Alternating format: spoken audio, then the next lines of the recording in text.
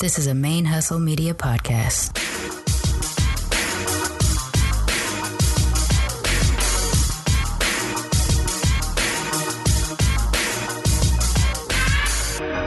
Yo, this is Rashani from the Single Simulcast.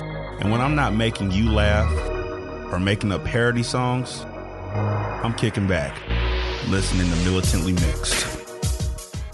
Hey y'all, welcome to Militantly Mixed, a podcast about race and identity from the mixed race perspective. I am your host, Charmaine, aka Mixed Girl Man, and we are back for episode 61. So this week's guest is Angela. She is from New Hampshire.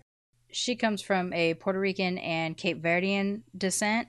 So she presents Black, but she was raised around both of her family's cultures, the Cape Verdean and the Puerto Rican side, at varying degrees of connection to the cultures. She also, like I said, lives in New Hampshire, where her family was essentially one of the only brown people in the area she grew up. So we talked a lot about what it's like being the only brown family, growing up in a very predominantly white space, and then now she is also raising half white children. So we talk about extending the mixedness into your children and how you maneuver mixedness as a parent now that you have mixed kids yourself.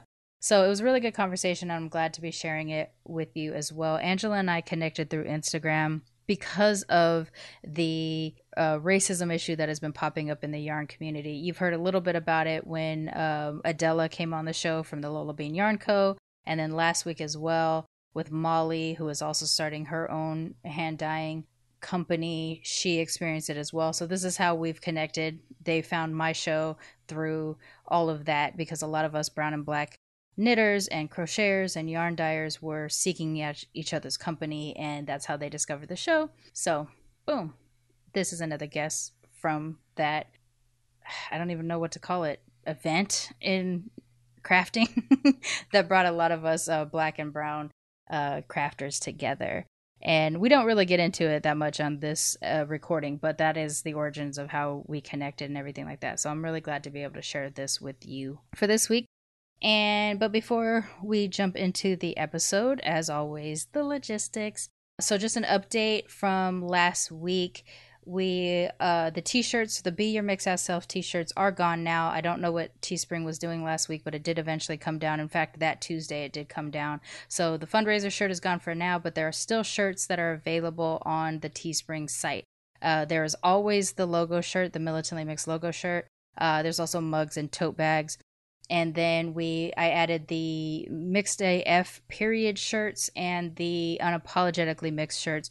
There are some kid sizes and there's some hoodies and things like that now in the mix that weren't there before. I do need to add some kid sizes on the Militantly Mixed logo shirt though, so I will get that up as well. Again, I'm going to keep it up. I'm going to keep having the goal of selling 200 shirts a month until I actually hit it. So last month I hit 30 shirts. Or 30 items, not 30 shirts. But this month I'm going to keep the 200 shirt goal in the hopes that we eventually get to that spot. And I have a few more designs that I'm working on that I'm trying to get up as well. So if you want to fill your closet with mixed race related t-shirts, I'm your girl. I'm working on it. I will get those up for you. And then we'll release a new fundraiser shirt as well, probably at the end of the month or the beginning of October. So that's one way that you can support the show and actually get something to walk around and represent it. The other way to support the show is to go to patreon.com/militantlymix, and you can sponsor the show as low as $1 to as high as anything you wish, and there are different reward levels depending on what level you sign up for. At the $1 level, it's just a tip jar, just letting me know that you like the work and you want to keep it going. At the $3 level, you get a social media shout out of your choice, Twitter and Instagram, but to be fair, I'm probably going to put it on both. And if you hit at least the $5 level, you'll have access to exclusive and early content that is up on the Patreon page. And then as you get into the higher tiers, there'll be more swag, buttons and t-shirts and totes. Oh, bye. That'll be available for you there as well. I didn't get to do all of the edits last week. Last week there was a little bit of chaos, but I'm going to get that all straightened out this week. And so you'll have those options. And really excited that we hit the goal for the $100 a month last month. Between the sales of the t-shirt and the hitting the $100 a month via Patreon, That really did help cover some of these annual renewal costs of some of the various softwares and hosting sites and Skype phone and emails and all that kind of stuff that I pay for some crazy reason. I all paid for it in August and September last year. And of course, this is a time of year that I'm unemployed and all that stuff came due at the same time. So y'all really helped me get through that, and I appreciate it. The goal for September is to hit at least $200 a month on Patreon.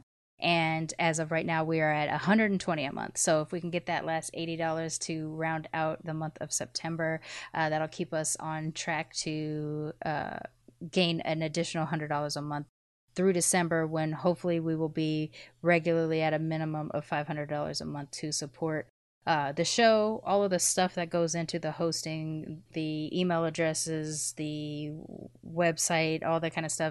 Also, hopefully I can get a part-time assistant to handle some of the logistics stuff.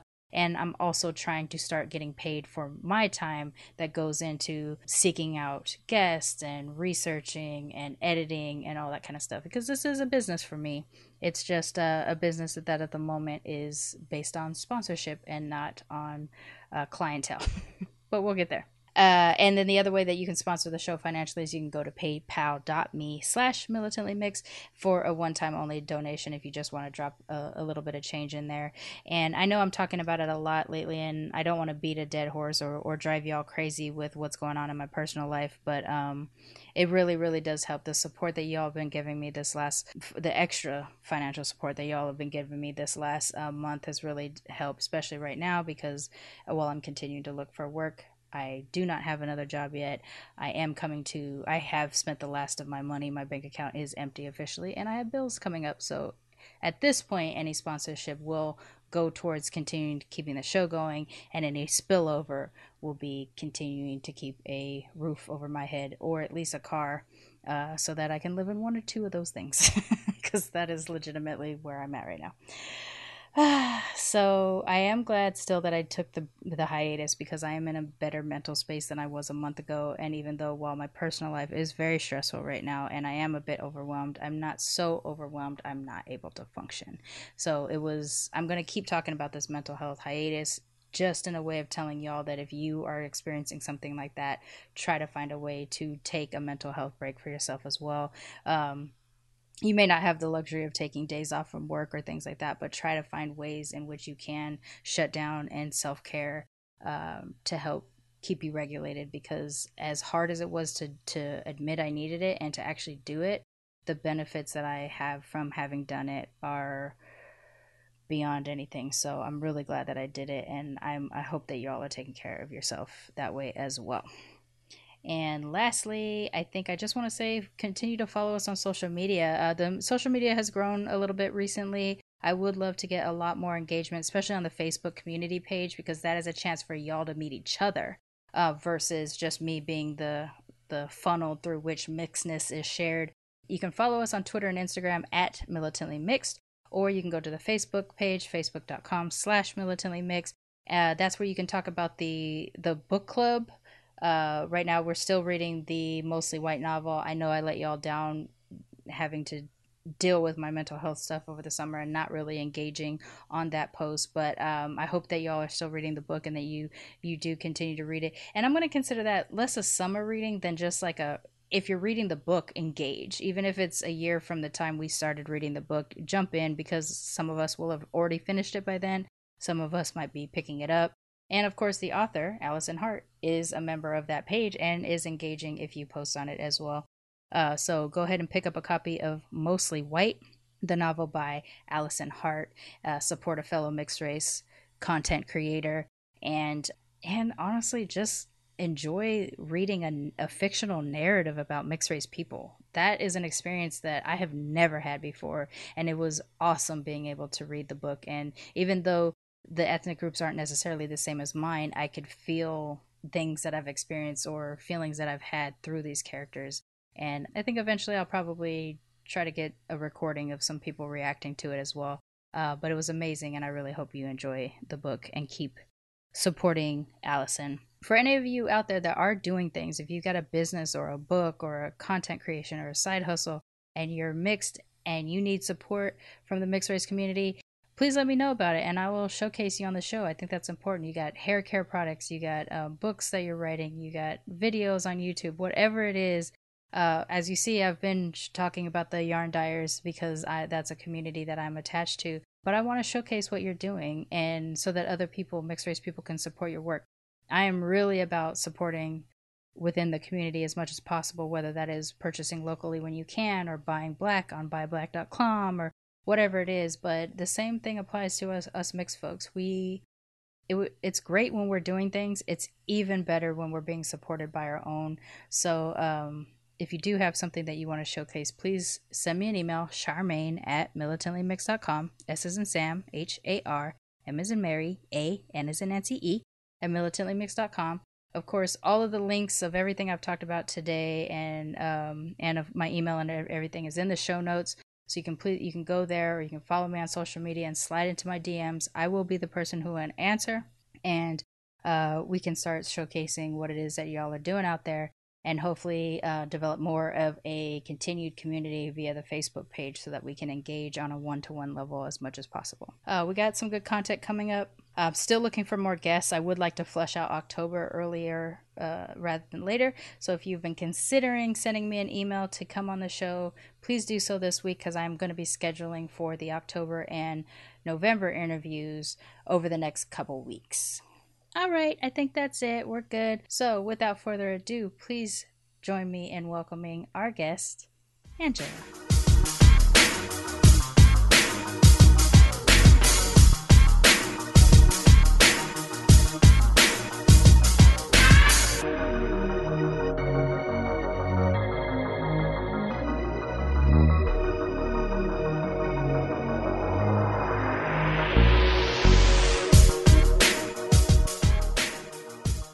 All right, so my guest this week is Angela. Angela, why don't you introduce yourself to the audience and let's get into it.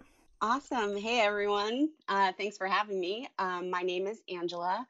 I am we'll jump into it, I guess, half Puerto Rican. My mom is Puerto Rican, and my dad is Black. He actually passed away in 2006, but his family is from Cape Verde. And I grew up in the suburbs of New Hampshire in the early 80s. So that in and of itself is quite an experience as a mixed person. Yeah. As a brown person, even an off-white person would have yes. trouble in that environment. Absolutely. And I didn't grow up thinking that I even had an issue or that we were different until probably like middle school or high school, that I started realizing that we were different. Oh, really? Yeah. So, and it was just me and my sister and my parents. Didn't have any extended family around. So it was kind of our little unit trying to navigate everything, I guess. Yeah. And I still live in New Hampshire, and I'm actually married to a white man and have two beautiful little babies. Little, but they're 6 and 8 now. God. But yeah, it's been an experience, and having to navigate that now as a mother and a wife of someone who's not of my race has been an experience as well. So yeah, I have had a chance to really dive into this podcast and listen to other people's perspectives. And it was the first time, and I was telling you earlier, like how it just hit me so hard emotionally that there are people out there that have gone through the same experience as me and can understand like the language and have put words to it where it hasn't been around for as long as we've been around. So it's so cool to have that identity out there. The important thing for me when I started was just really, like, no joke. I mean, it sounds like a joke, but no joke. It was really just so that I can sit with somebody else that was mixed and be like, you know how white people Yes! and just kind of commiserate or whatever about some of the stuff that happens. But really, once you break down to it, it was therapeutic to speak about being mixed and dealing with some of the other issues that we deal with as mixed people with somebody else who is also experiencing those issues. You realize that absence of tribe, you know, that we kind of grow up with. Like, yeah, we do grow up with some people that are the same things that we are, but they're not all of the things that we are, you exactly. know, and that's really been, for me, it's been life-changing to keep this up and to have those kinds of interactions on a weekly basis with folks, but also just on the listener side, the responses I get are similar to the things that you and I talked about before, which was just there weren't people like this where I was at. I didn't have anybody to talk to. And, this is the positive side, I think, of the internet and the world being smaller, is that if we don't live in a place where people look like us or are like us, we can find our people right out there. And it's nowadays I sound like I'm so old. I'm only 39, but still it's becoming more normal for mixed race people to be just around this area where we're living. Oh, really? Okay. Yeah. So people are migrating from Massachusetts all over the United States coming up. And there's so many kids in my children's classes that are mixed, which is so cool to see. Like, we were at a birthday party a couple weeks back, and he has my son has a best friend who's half black, half white. And we were just talking about the struggle that they have as parents and the struggles that they've been through, but also the bullying that their son gets. And granted, like, my son is a little bit lighter, but still you can tell he's mixed. Mm-hmm. But just knowing that, like, I have these people around me now that I can identify with. And it's just amazing because we didn't see each other on TV. We couldn't see anybody like us, on advertisements, in the movies, none of that. And even though, like, I present Black and I probably pass as Hispanic in my family unit, there's nobody that I could say, oh, they're half Puerto Rican, half Black. I know what that's like. I've seen that. That's my face. Like, it just hasn't happened. So it's getting better. It's just, we're not quite there. So I'm appreciative that you have started this and have this platform. So hit me hard. No, hit me real hard. I'm glad that it resonates. I mean, that's the important thing too, is like, same, like, growing up, there weren't people that looked like me. And the weird thing is I had a very mixed race childhood. Both of my parents are biracial. Almost all of my cousins have a mix that's different than mine. I do actually have some Black, Japanese, and white cousins on my dad's side, just like my brother and I, but I have Mexican, Italian, Black half siblings. I have Black and white cousins. I have Japanese and white cousins. Like, I grew up with a lot of mixed people, and a lot of us kind of looked alike or didn't, so it's not like I didn't have exposure to mixedness and a comfort being around people who didn't look like me, because the people who didn't look like me, I happen to also be related to. Right. But even with that, going out into the world and trying to be mixed didn't make sense. I was that little mixed girl in most of my schools because I did grow up predominantly around Black people. The name that people used for me was, oh, Charmaine, that little mixed girl, and I used to love that because at least they acknowledged that I was part Black. But as I got older, the way white people responded to me, that's when I started to be uncomfortable about what at the time I used to describe as me being different, but now I describe as them being different from me. Right. I didn't know how complicated, I didn't understand how complicated my relationship to my face, my skin color, and my ethnic groups and cultures were until I didn't have access to people that were like me anymore. Yeah.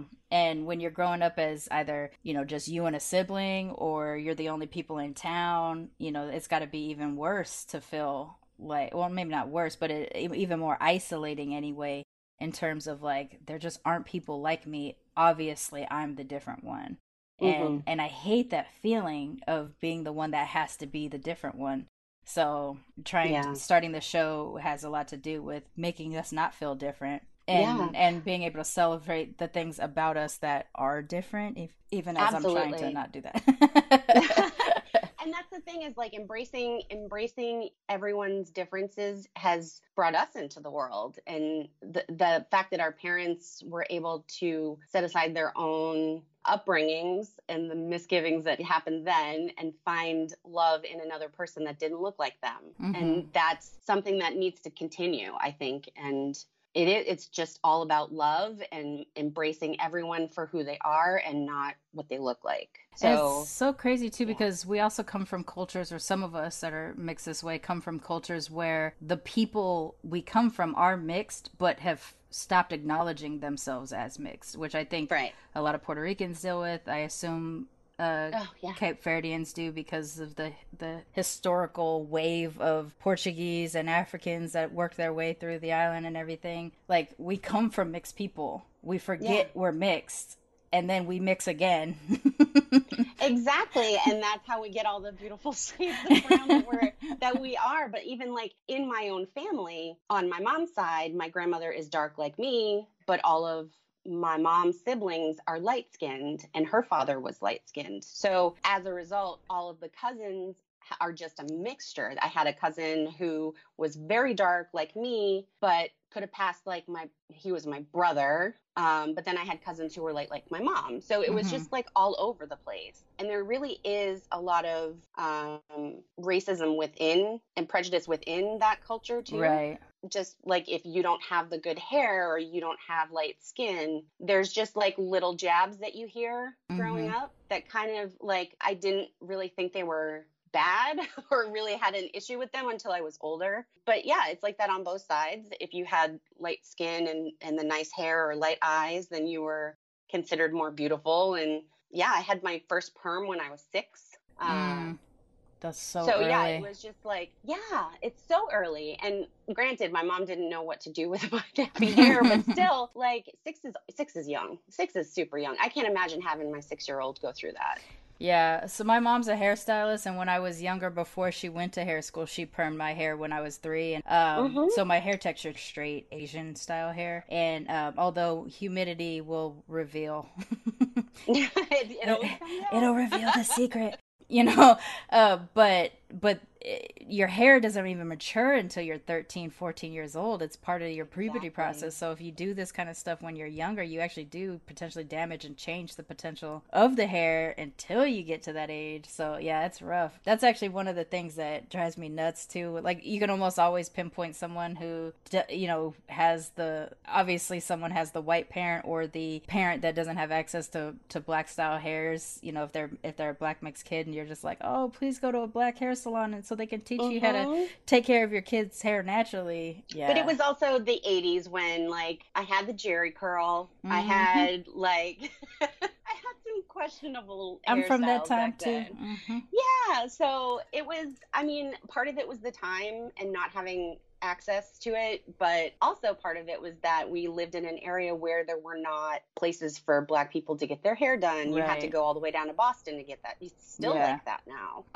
And you couldn't just jump on the internet to get mixed chicks hair products or anything like that. Yeah, exactly. And now I order my stuff online. It's very rare that I get stuff in my area that I can use on my hair, which is out of, like, it's mind-boggling in this day and age that I can't find stuff to cook with. I can't find stuff to do my hair with. Like, now, 2019, it's still happening. So yeah, sometimes it's a struggle. I don't let it get to me anymore. I'm at the point where it's just kind of, it is what it is. But yeah. But it does just suck. Like, it sucks. This is like everyday life. And this is what a lot of monoracial people, but I'm gonna also say specifically white monoracial people, because white cultural foods is a little bit more accessible wherever they are in the United States versus any kind of POC cultural foods. You know, like, you may, even in New Hampshire, have an Asian food section, but it'll be like top ramen and, you know, that's exactly what it is. Hoisin sauce and soy sauce and things like that. Like, not things that actually, you know, not all of the flavors that we bring into our food. And I imagine with Latin American food, and honestly, besides coffee milk, I don't know what Cape Verdean cuisine is like. I have no idea what kind of foods you would want access to and not have where you live. But that we have to go on the internet or take a caravan. I mean, the worst thing is when I lived in Austin or Boston, my grandmother in Sacramento, California, would have to go to the Japanese grocery store and, like, every couple months send me a care package of all of my Japanese foods. My mom does that now. She lives in Florida. So she sends me the good stuff. Like, she'll send me spices, or she'll send me beans, because I can't find gandules anywhere here. That's like for our rice and like specific meats and things like that. So she'll send me that stuff every couple months. I'll get a nice package. But yeah, it's frustrating, and I want to be able to have my kids experience that stuff that I experienced when I was a kid. And, and it's hard to do. I mean, I try to get them to understand that part of my culture, but I mean, we do it in other ways when I can. So it's definitely a struggle though. But food is such a huge part of how people access culture. You know, like almost any time, and this even happens to white people. I was watching the chef show on Netflix the other day where Jon Favreau was talking about cultural food, and it was just a comment. It was just a throwaway comment, right? It was like in the middle of eating. It was like, you know, this is how we connect to our family, is through our food from where we're from. And that's the thing, right? Like that's the first step of entering into your culture, is the kinds of foods that your people eat, and here's how we prepare, you know, our people's foods and things like that. And it sucks when you don't have that access. And it's so weird to try to explain why it's important to people who don't have to worry about it. Right. And it's not a hardship for me to have to go a couple towns over to find what I need, but it's still annoying that I can't just go to the grocery store that we go to every week, right, and buy a can of just a can of beans that we don't have. It's little stuff like that. It gets frustrating after a while, but we make it work. It is what it is, and my mother spoils them when we get together and visit her. So yeah, it's nice to have her around still. Yeah.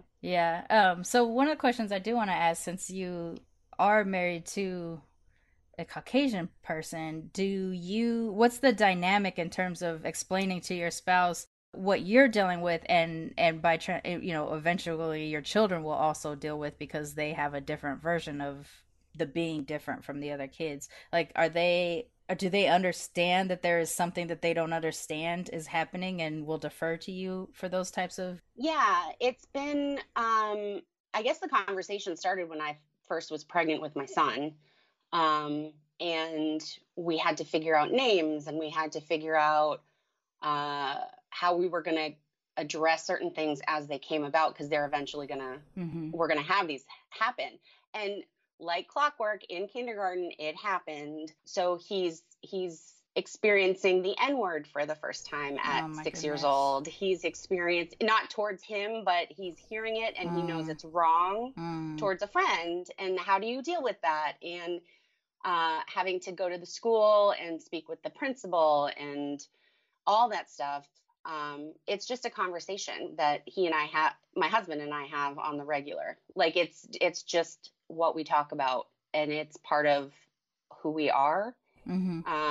It's never been an issue with him. He understands, like, this is me. This is how I grew up. It comes with a lot of baggage, but he's not without his own issues too. But with regard to the race stuff, he knows when it's time to take a step back and let me handle it, because I have the experience, but he still wants to be a part of it and be a part of the conversation. So it's never been awkward. It's never been difficult with him. He's really good at listening to me and letting me kind of vent and do my thing and speak up when I feel like something is wrong, which is amazing. I can't ask for anybody better than him. But we had an incident this year where both my kids were involved on the school bus, where a little girl who was probably 5 was just continually bullying my kids. I don't know why, but it eventually turned up that she spat on my son.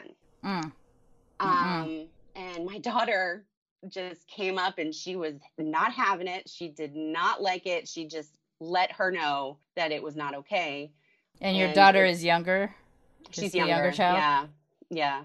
And I don't know where she gets her sass from, but she was very quick to let us know that this happened on the bus and it wasn't right. And so the next day, the mother of the child came up to me and approached me about it, and ended up saying that it was my son's fault for provoking or picking on her daughter.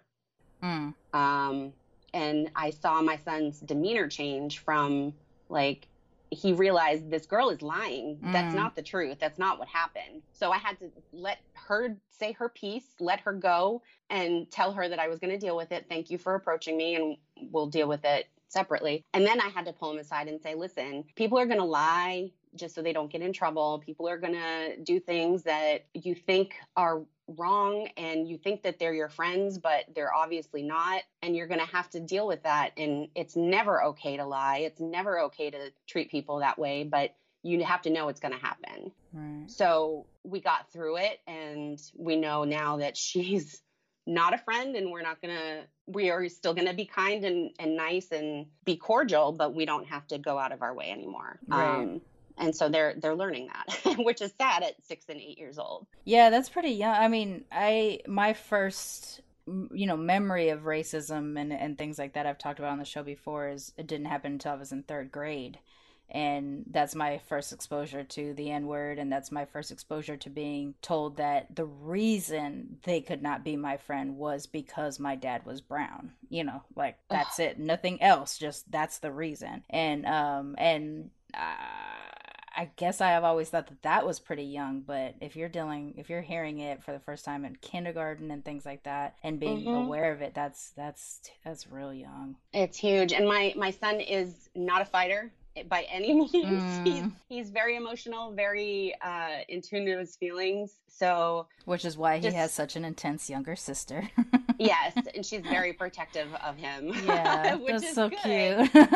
But it's like, okay, you guys have to stand up for yourselves. You have to be able to say, no, this is not right. I don't like what you're doing, and be vocal about it, because no one is going to speak up for you other than you in the moment. So we're working on it. They still don't like to make people upset. They don't want to get people in trouble, but we have to understand there are things that happen that are not okay and need to be addressed when they happen. Right. And I'm lucky that I didn't have to hear those types of things until I was much, much older. My sister was a lot younger, but I never experienced that as a child. That's so interesting. I'm still going through it. Yeah. Because we were more like the token family. Yeah. The token ethnic family. So for the majority of my childhood, oh, they're so cute. Oh, they're so exotic looking. Yeah. Our favorite word. But yeah, it was more like we were the cute family, or we were the token brown people in our town. And my sister got more of it.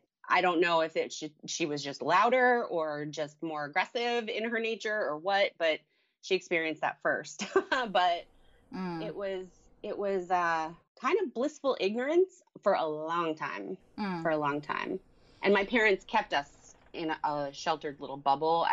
I'm seeing now that there's a reason for that, but we didn't have a lot of exposure to the people in our area until much, much later. Oh, okay. What about your access to both sides of your family's cultures and languages and things like that? I mean, beyond food, which we already kind of talked about a little bit, what you said your family was you were the only ones that were out there. So when and how did you get access to your cultures? Or was your family trying to be as fully American as they could be?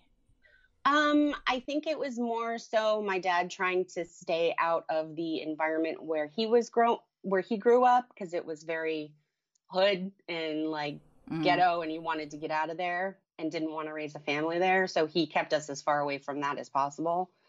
But in the same token, we didn't get a lot of exposure to our family in New Bedford. So I had more exposure to my mom's side just because they migrated from Puerto Rico, came up here, and lived about 45 minutes to an hour from us. So we would get together on the weekends and have birthday parties, Christmas, all kinds of things. So I had a lot of that exposure of the Puerto Rican side, and very little of my dad's side for a very long time, until I was a teenager, actually. But So you had more access even probably to Spanish then too than you did to Portuguese, or? Oh yeah, I didn't learn any Portuguese whatsoever. My mother was learning English as we were learning to speak. So she was teaching us, like that's what I spoke before I spoke English.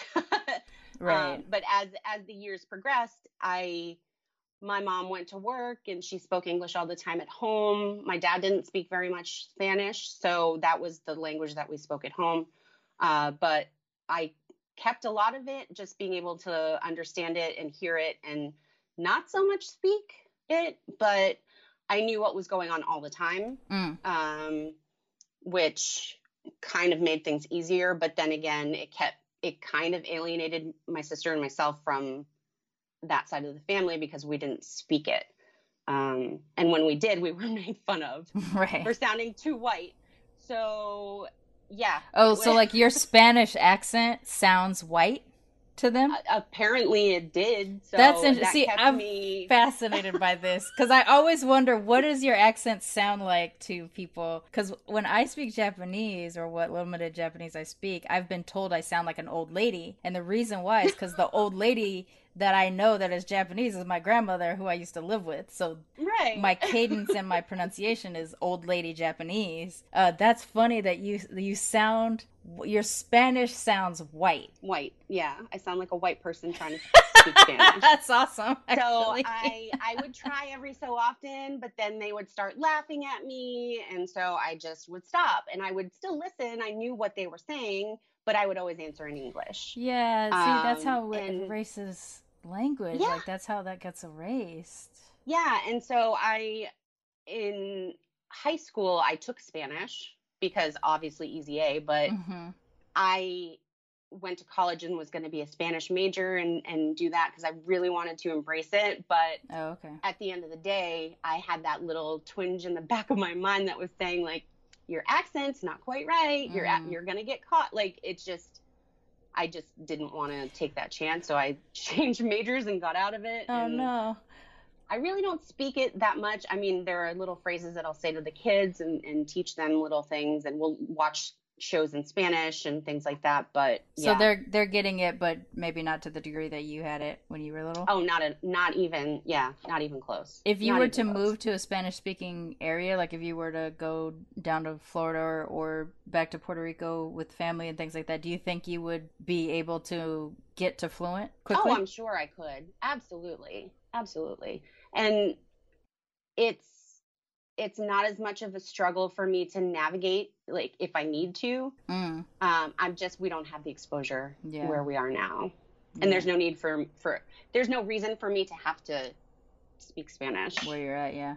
Yeah. I even wonder how, like, seriously, just because I did live up there, and well, I lived in Massachusetts, but I always wondered how they even got foreign languages up there because it was just always so white, with the exception of the pockets where, you could find people of color. Everywhere else was just so white. So it was like, how did they even find out that there were brown people in the world where they in these small towns that are that are there? It's a lot of family telling each other that, like, this is where we're moving, and then families will move together, or friends find out about other friends. So it's a very communal type situation. And like where my aunt migrated to in Massachusetts, there's a big Puerto Rican Dominican population. So that was that. I mean, they had churches that spoke Spanish on Sundays, and a lot of the schooling was in Spanish. So they did pretty well. They did pretty well. And actually, where I lived in Bridgewater, Massachusetts, about 3 towns over, there was a Dominican hairstylist. Yeah. Yeah. And Yeah. every so often I would go. I actually, for prom, I went down and got my hair blown out by a Dominican stylist, and she did my hair, and it was fabulous. And yeah, but I was there for like 6 hours Right. getting my hair done. Oh my gosh. For those it's in the awful. audience who are not familiar with this, here in the States, and particularly the East Coast, it is very well known that if you are of Afro-Latin descent or even just have black hair, the Dominican hairstylist place is where you could live your best naturalista life because they Yes. will help. Yes. They know everything to keep the frizz away. They know everything. So Mhm. yeah, I was very, very lucky to have that. But I was still relaxing up until Oh, really? January of this year is when I stopped. But is that like, are you Um, going to white salons and it's white people that are doing your relaxers? No, I did it myself. Oh, you're after a doing it while. yourself. Okay. Oh yeah. Because Yeah. they don't learn that unless And they're. they don't learn it. They Yeah. would actually ask if I went to get my hair cut, you can smell, like, when your hair gets cut, you can smell the relaxer coming out of your hair. Mhm. And they'd ask me what that smell was. And I'm like, oh, I relaxed my hair. Like, they didn't They have know no clue. that was a thing. Yeah, And so yeah, I'm just baffled. Yeah, no, it's a real thing because my mom who is Japanese and white, she went to hair school, but she went to hair school to learn black hair. So her entire career over the last almost 40 years 35 years has been a Japanese white lady doing black hair. And so all the things that I know about hair, I know because of my mom, and it's just like you've watched girls get their hair broken off or just totally destroyed because they've gone to white hairstylists who have just never had access. It's not a one size fits all industry at all. You have to know how to work with certain hair textures, and absolutely, yeah, it's absolutely. You scared me when you were like, when I get relaxers, I'm like, but who in New Hampshire could do? Oh no, I relaxer? did it myself, and my aunt was a hairstylist. She's still licensed, so she would do my relaxer when I was a kid, and then after a while I just did it myself because it was easier. She wasn't around all that often because she lived in Massachusetts, so I would go and get my relaxer and do it myself every 3 months, right, on the dot, right. As soon as I saw that growth come in, I was doing it myself. So and what's your kids' hair texture like? Is it, they have, for all intents and purposes, white hair. have they been tested out, like in the summers when it gets really humid? Does it reveal? No, not at all. Not at all. And my daughter has blue eyes. My son has green eyes. And they have like light brown hair, but their skin gets dark in the summertime. Right. That sounds a lot like me and my brother. We would get real dark in the summer. I mean, I'm actually, the way I am now, my face is the palest thing on me, which is weird because it's the most exposed thing. But like my stomach and my legs and the parts that aren't ever exposed are darker than the skin that is exposed. It makes no sense. And there's a joke like that I have with my sister-in-law, that I'll go outside for 10 minutes and I'll have tan lines and she has to work at it for like hours. All summer long just to get her base. Yeah. So it's like it's become a joke at this point because that's one of my strong points. It's my tanning ability, but that's part of like the little subtle jabs that you get as a mixed person that it's not meant to be hurtful, but nobody's ever said anything about it, so it's just kind of, it is what it is. Yeah, it's like a microaggression masked in a compliment. Oh, you tan so or a well, joke. or a joke or something. Yeah, it's like I mean, in my family on the Japanese side, because they didn't know we were mixed with black, when we got dark over the summer, they just thought we were Mexican because we would only tell them that our dad was American because we didn't want to get disowned for prejudice reasons and things, but we were so brown they couldn't figure out how American kids could end up that brown. And so we had to be Mexican. Like that's what they thought. Of course, because that's the only like that's what they knew. The only like Hispanic that a lot of people understand or know of, so they automatically assume and don't know that there's so many, and then nobody gets along. And they don't get along. We were talking about that the other day too. It's like the Puerto Ricans and Dominicans are always fighting, but they come from literally the same area. They have the same culture. The same culture and everything. Right. It's just that maybe it's a slightly different spice in this particular rice or this and that, but primarily a lot of the food is similar, a lot of the culture is similar. The Tajinos were all over that area, so they're all mixed with at least that in terms of the indigenous side, they're mixed with the same type of indigenous folks, not to mention slavery and colonization and all that kind of stuff. But it's so crazy, the differences. And the language is the same. There's so many reasons to get along. So many reasons. It's exactly. Yeah. So I get some of the reasons why, but for the most part, like, stick together, people, because that's all you have. I know. I know. It happens on the Asian side too. The Asians, none of the Asians get along. I told you a little bit, like going to Japanese restaurants here in the States are almost always run by Koreans if they're not in a predominantly Japanese area.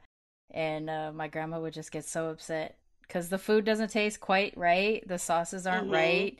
And even worse, if the person is Korean but looks Japanese and she mistakes them for Japanese and finds out they're Korean, forget about it. So it's just like it's just I had a crush on that's hilarious. a mixed Korean boy, and no, not a thing. Don't do that. My dad's side, his aunt was very much with me in particular. I don't know about my sister. She just wanted to make sure that I didn't have crushes on the white boys and didn't present too white or didn't speak too white or she didn't. I mean, she passed away before I married my husband, but sorry to laugh at the. I know, it's like she was very much like wanting me to maintain my blackness as much as possible. My sister embraced it, and she was her favorite, but got it. For so, me, yeah. it was a constant, constant on my Japanese side, same type of thing. Like, it wasn't as bad if I was attracted to white people as it would be if I was attracted to anybody else. Like, anybody else, you know. Yeah. But I can't help, I identify more on my black side, even though I'm yellow presenting, and I just, like, that was what happened. And then I did end up partnering with someone who's half white and half Middle Eastern. They don't know, like, they only know that he's white because that's what they see. They see the pale skin. They don't see all the other things. And yeah, which is a thing. And it always affected me. Like, I didn't even want to be around that as a kid. I just didn't have a choice. Yeah. Whenever she came up, she was there and in my face. And as I got older, I just made a conscious decision that I wasn't going to put myself in that type of situation. And I hear a lot of people that you've interviewed too have had a similar situation where there's a family member or group of family members that they can't identify with or can't associate with because they're just that toxic. Yeah, I mean, I do think a lot of your first accesses to toxicity is within your own family because, you know, no one's perfect. Everybody's got their own biases, and they're trying to keep those same biases within the family as much as possible. And it's sad because you're missing out on such awesome people, and just because you can't get behind the fact that they're brown or they're darker than you. And the crazy thing too is when they decide you're supposed to align with one side or the other, you know, or it's the like, other. You need to be more Puerto Rican. What's wrong? Why are you trying to be, you know, more Cape Verdean? Like, in your case, that could have possibly been a thing. In my case, it's like, in my case, honestly, my Japanese grandmother wanted me to be American. Like, that was her thing, was she came to America to be an American. Why are you interested in Japanese stuff? So it was kind of a weird little thing there, but it's always this thing of you have to you can't be mixed. You have to pick one. Yeah. And that's with everything. I couldn't do that. And it wasn't ever an issue with my parents. It was never, you need to pick a side. It was, you are this, and this is who you are, and that's it. For other people, though, you are a Black woman. Right. So you need to make sure that they know that. But that's for other people. Yeah. The issue came up more so with my Hispanic side, where they kind of like pushed me aside sometimes because I didn't speak Spanish. Right, and the same with the Black side, I was too white. I talked too white. I sounded like I was stuck up. All kinds of shit like as that. a culture on the Black side, we got to do something about that thing. The idea of sounding white or sounding, you know, Black or whatever, because this is your version of Blackness. The way you speak, you are Black, so the way you speak is speaking Black. It doesn't, you know, you just happen to grow up around a lot of white folks, and so yeah, maybe you do sound like them, but you don't sound like them because they're white folks. You sound like that because those are the people. That's the people who are around there. That's what they sound like. Exactly. And it's not my it wasn't my choice to come into the world mixed. It wasn't my choice to come in living in a white environment. This is what I had access to. This is what opportunities were given to me. I was so privileged to be able to go to college when my father didn't get to go. But that was not on that side of things, on his family side of things. For a couple of my family members, that was me being stuck up, or me being not being proud enough of my Black side to present more Black. So it was kind of like, oh, she's disowning us, or she doesn't care about us, which is so far from the truth. So yeah, it's difficult to have like both sides of your family not accepting you all the way, but they kind of do. And then the people that you grow up around have no idea what it's like to have either side. So I couldn't identify with anyone as a kid. Like, I didn't have anybody other than my sister who knew about me, like what it was like to be mixed. I just had a lot of white kids. Yeah. And maybe a couple of Vietnamese kids, but that was it. So did you and your sibling talk though, like as kids? Would you talk about your mixedness when you were younger, or is that something you do more now as adults? She and I have had a difficult relationship, I think partly because she embraced more the Black side and I kind of leaned more towards the Hispanic side. And she got into it. We got into it a couple times because I was not embracing my Blackness. Right. And I think part of me was just trying to navigate life and not make a big scene. Like, I just wanted to blend in so bad. I just wanted to be like not seen. Yeah. And she wanted to be seen. So that was a huge. That's me and my brother. Yeah. So like I was Black and my brother was white, and he didn't like that I talked about being Black. He didn't want people to know. He didn't like me around his friends because how could I contain all of this Blackness, you know, and Japanese too. Like he didn't want anybody to know anything of what he was, and for me to just be living all the way out loud was a thing. So we can't talk about it. We haven't talked in a while, but when we were attempting to talk about this stuff, it always ended in a way that it was just like, this is not a subject we'll ever agree on or get along on, so better to just not talk about it. And that's kind of how we've landed. Like, we'll talk about everything else except for that, because that brings out a lot of hurt feelings and resentment and things. So we've learned to kind of disagree or agree to disagree on a lot of that. But on the same token, we can both kind of be like, yo, white people, you know, like we just like, oh, you will never hear what I just heard. And like, we'll just go and cackle together. And so we've gotten to a place where we're comfortable in our mixedness that we can just kind of coexist. So it is weird. And the more I can see now too, especially doing the show, I can see where I was probably too hard in trying to make my brother embrace the full ass mixedness of us. You know, he is a person that does want to fly under the radar and things like that too. And I was basically trying to turn him into something that he wasn't. But on the flip side of that, it's just like, I think he would look down on me for embracing the Black side, and that spurred me on. Like, that angered me that he had those feelings. Like, how can you have these feelings if this is what you're from?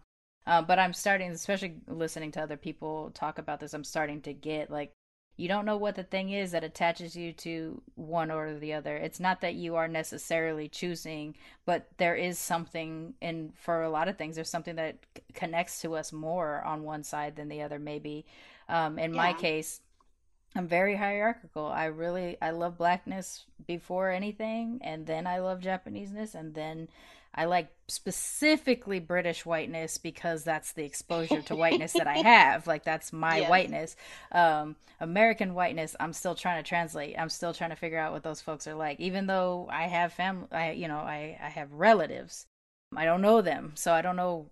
I didn't grow up around American white people. I was an adult when they started to pop up in my life, and so there's still kind of it's like National Geographic for me, trying to figure out like, why do white people do this? Like, it's still a thing I don't understand really.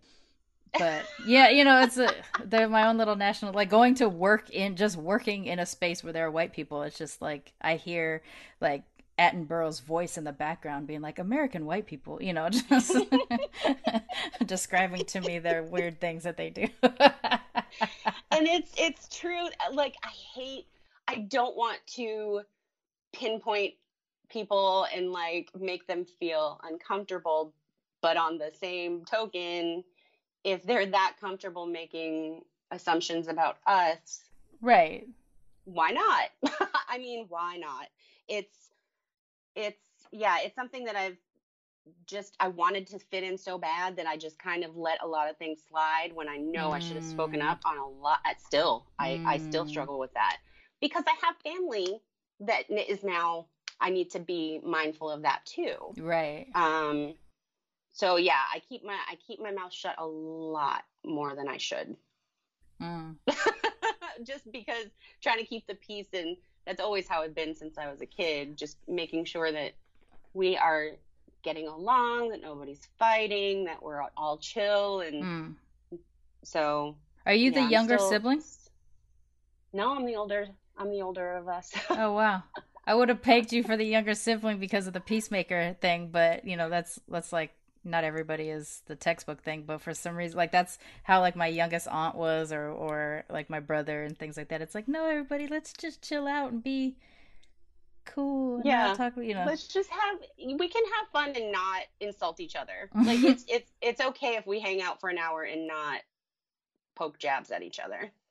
So yeah, it's something that I know I need to work on and learn that it's not going to kill me if I speak up about an injustice that I'm seeing or Right. something wrong that I'm hearing, that it's an education opportunity for someone else.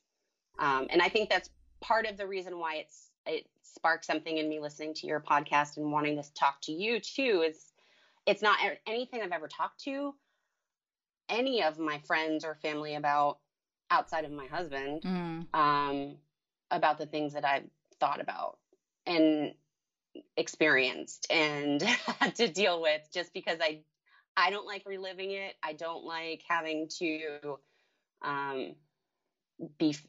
go through those bad feelings. Like it chokes me up. You can hear it in my voice right now. But like it's not something that I've ever wanted to talk about until I heard that other people have had a similar experience. And I want people to know that you'll get through it, and that, even though it might seem hard or it might seem like it's terrible, because I've gone through depressions, I've gone through like suicidal thoughts and things like that, because you don't know where you fit in. You don't have a group, you don't have a tribe. So, but eventually you'll find that. And I think it's so cool that we have the internet now and the access. That is just, it's amazing to me. Yeah, the internet aspect of it has been great, because when would I have ever in regular ass life been able to talk to, a person in Ethiopia who's working for a circus, or a student in Quebec who is actually from France, or like all these people that I've gotten a chance to speak to all over the world, or even just here in the States. There are like you live in New Hampshire, and even though there was a time I lived in Massachusetts, I probably never managed to drive through your town. Where and would I would have found these opportunities to speak to mixed race people if not for the internet? Right. But since we are coming to the end of the show, let's talk about what you love about being mixed. What I love about being mixed. Honestly, we are beautiful. I just love all the different shades of brown, all the hair differences, all the eye differences. Like, I just like being different, and it's taken me so long to get here that I feel like, yeah, I'm really proud to be different than everyone else. And how boring would it be if everyone looked the same? So I love that part of me, that, yeah, I have Hispanic culture, I have Black culture, I have little bits of white culture, very little, but it's there. But yeah, it's amazing to be that different person now, and I try to embrace it as much as I can. Right. All right. Well, thank you so much for joining me on the show. I do appreciate it. I appreciate your engagement too. I mean, we share a social circle. It's how we accidentally became connected, is that we are both crafters, right? And in the same knitters, social group and everything like that. So it's nice. It's also nice to stumble on other mixed people in places where you weren't expecting to find another mixed person. Yes. And with that conversation that has been going on in the knitting community since the beginning of the year, it's been nice to find other people of color who are enjoying the same things that you enjoy. So that aspect is amazing too. Yeah. So. And before we go, is there any last words? Anything you want to say? Just thank you for having me and having the conversation. I really appreciate it. And I can't say enough how much I am so happy that this exists. And I can't wait to see what happens next on the platform. So I'm very excited. Thank you. To see you grow. It's awesome. Thank you.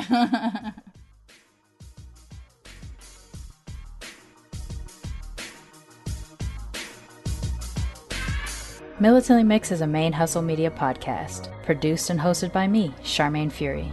Music is by David Bogan the One.